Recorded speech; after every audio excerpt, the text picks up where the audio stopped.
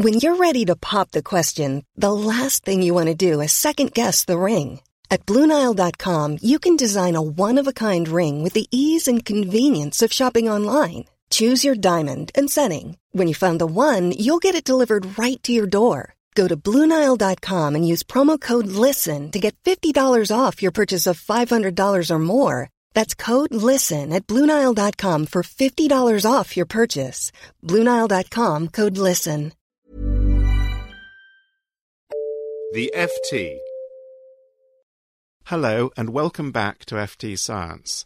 This week, we find out why gene testing laboratories are routinely infringing DNA patents. Tried quite hard to get the Department of Health to give a steer on this, and that they often seem to be quite reluctant to intervene. I think they would only be motivated to really get engaged if there was a lot of money at stake. And we joined the battle against tuberculosis. Early case detection means that we prevent future cases, who in turn prevent future cases. So, the knock-on benefits of finding tuberculosis early will be realised in years to come. I'm Clive Cookson, and you're listening to FT Science. My regular guest, Diana Garnham, Chief Executive of the Science Council, is in the studio with me. Hello, Diana. Hello, Clive. So, on Friday, I went to a briefing organised by Britain's Human Genetics Commission about gene patenting. By now, there are hundreds of British and European patents on DNA, which could apply to the tests carried out routinely by laboratories in the National Health Service. But NHS labs are deliberately turning a blind eye to the patents. After the meeting, Gail Norbury, who is Commissioning and Governance Director of the Genetics Labs at Guy's Hospital in London, told me why. My view for gene patenting for DNA tests is that they are unacceptable, unenforceable, and sort of detrimental to delivery of patient services. If that's your view, does that just mean that in your labs they're ignored? Across the UK genetic network of diagnostic laboratories, gene patents for particular disorders aren't upheld, and that's just custom and practice. And there's been bits of noise over the years, initially with cystic fibrosis, a request from the Canadian lab to pay a royalty, so that wasn't actually an exclusive arrangement. That was the first time people got wind that there might be some issue about restricting practice, and so there was a lot of discussion within the community that works very closely together that this wasn't a principle that we felt was acceptable or a viable option, and so people just responded collectively together to say that they weren't going to basically pay anything.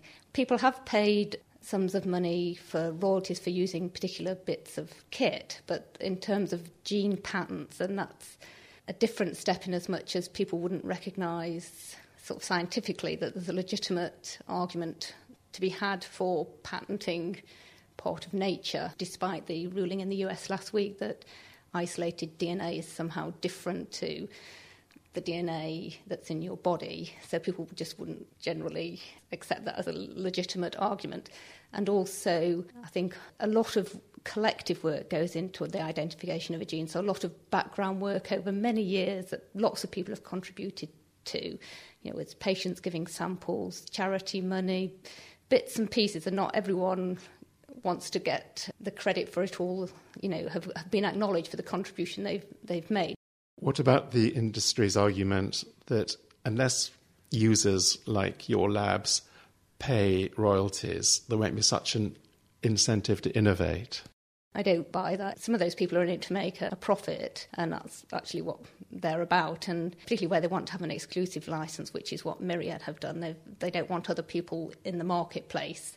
It was a bit different with cystic fibrosis, where basically it came across a bit like they were trying it on, that you could give some money to the Children's Hospital in Toronto and that would help their foundation. But because other people help each other all the time, it's just part of normal practice, and you don't expect to have to pay for that help.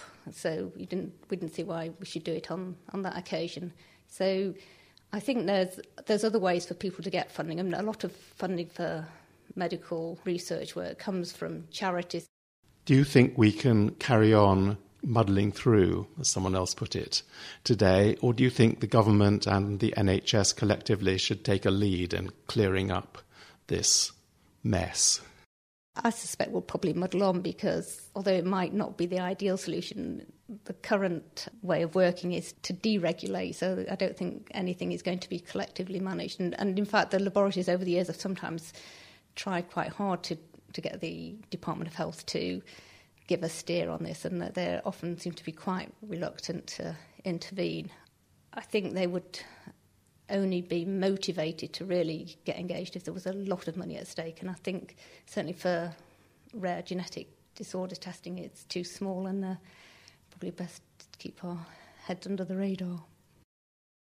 Quite a mess, I would say, the current position, wouldn't you, Diana? It is, but it always was.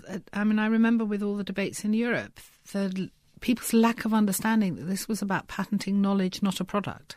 Yes. And I just, listening to that, you just think we still haven't faced that issue, that this is a different model. It's got even worse because there are more and more patents and they're being used more and more. No one has faced up to it, I don't think. No, and I remember when we look at some of the things like xenotransplantation, the NHS has always said that the advantage of a public health delivery system is that it can deliver leadership in some of these really difficult areas. And so I think we have to look to the NHS, not necessarily the Department of Health, but the NHS to look at how it's using these tests and to provide some leadership internally. I think, as Gail Norbury said, though, the current mood in the NHS is exactly the opposite. And one thing that's going to make it worse is that as the NHS privatises or spins out its testing labs and they become private companies, then they're going to be more tempting targets for the owners of the intellectual property. I mean, there's a big public relations problem in suing a lovely little hospital or big hospital, but suing a company will be different. It's still going to be owned by the public. I mean, I think there's also that the numbers are quite small. Apart from the breast cancer genes, the numbers are quite small. And whatever way you look at it, it's hard to see how a company can make huge amounts of money from suing hospitals for testing for something relatively rare like cystic fibrosis. I mean, the numbers are not going to be there. In that case, maybe the patent holders should give a waiver to NHS labs or labs in public health services in other countries, at least in Europe. I think they need to sit down and really look through the model of whether this is something that can actually work in the long term anyway. It's going back to that original question, is does the same patenting regulation work for patenting knowledge as to patenting a product? Yes. And we have this in a lot of new technologies in the NHS. They evolve. Their use evolves in clinical practice. And so we never sit down like we do with a new medicine and decide whether it works in public health terms, what the gain is. And the amount of knowledge involved in genetic testing is going up the whole time. I mean, if you have whole genome testing and individual patent owners on individual genes are all going to take a slice of the action, you might have, as someone said, $1,000 genome, which costs $1,000 or less to produce. But taking all the royalties seriously could cost $100,000. And it will stop people doing it. Indeed. Unless we use a different system. Unless you evolve a different way of doing somebody's entire genome and you say that actually the testing regime is something very different from individual biomarkers.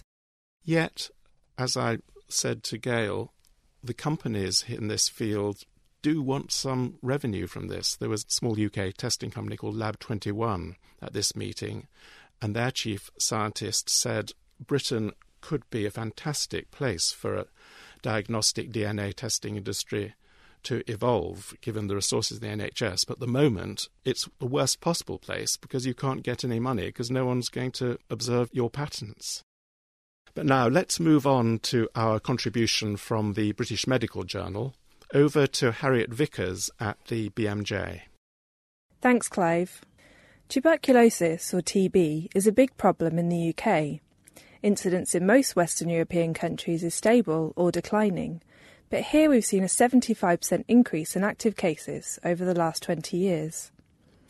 As reported in the BMJ last week, most new diagnoses are in immigrants, But it's homeless people and those with drug and alcohol problems who are being targeted by the Pan-London Find and Treat programme, essentially a chest X-ray clinic in a van. I met them on a screening visit at a homeless support centre, and Al Story, Find and Treat's clinical lead, told me why it's these patients they have to go to for diagnosis. The clinical presentation of tuberculosis is perfectly masked by lifestyle factors.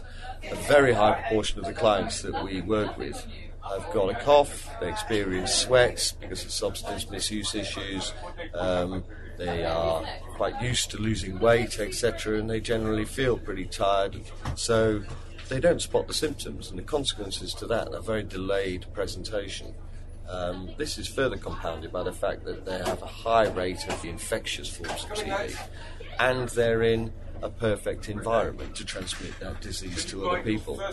After someone is x-rayed on the van, a radiographer immediately assesses the image and tells them if they may have TB. If so, they're escorted there and then to a treatment centre. But how does the programme ensure that patients finish the lengthy course of medication? Well, the secret is to provide them with a package of support that is meaningful to them, and their daily priorities are around safety and around food and around shelter.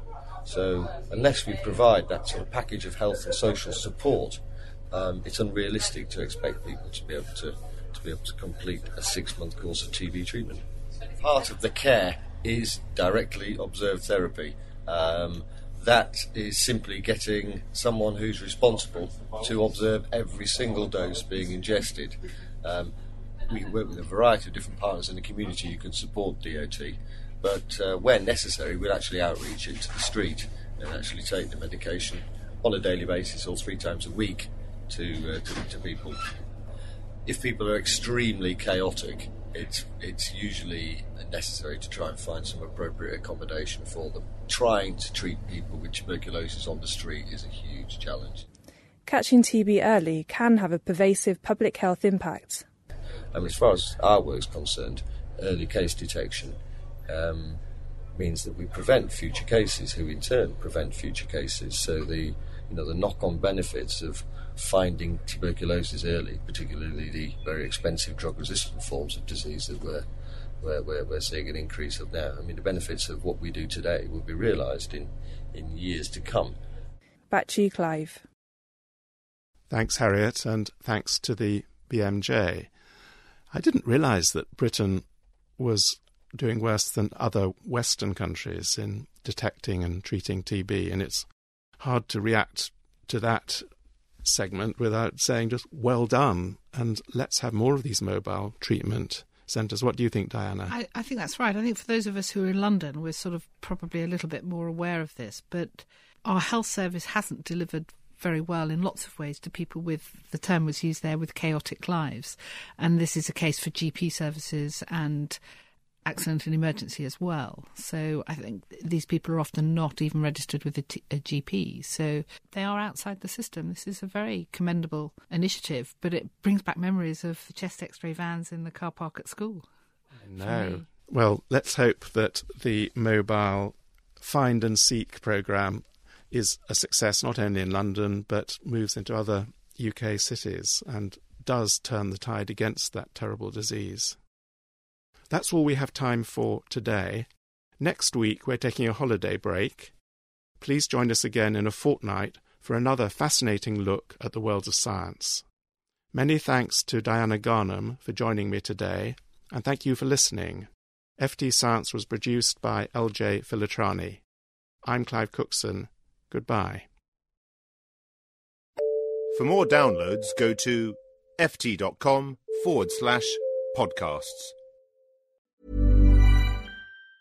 Hey, it's Danny Pellegrino from Everything Iconic. Ready to upgrade your style game without blowing your budget? Check out Quince. They've got all the good stuff, shirts and polos, activewear, and fine leather goods, all at 50 to 80% less than other high-end brands. And the best part? They're all about safe, ethical, and responsible manufacturing. Get that luxury vibe without the luxury price tag. Hit up quince.com/upgrade for free shipping and 365-day returns on your next order. That's quince.com/upgrade.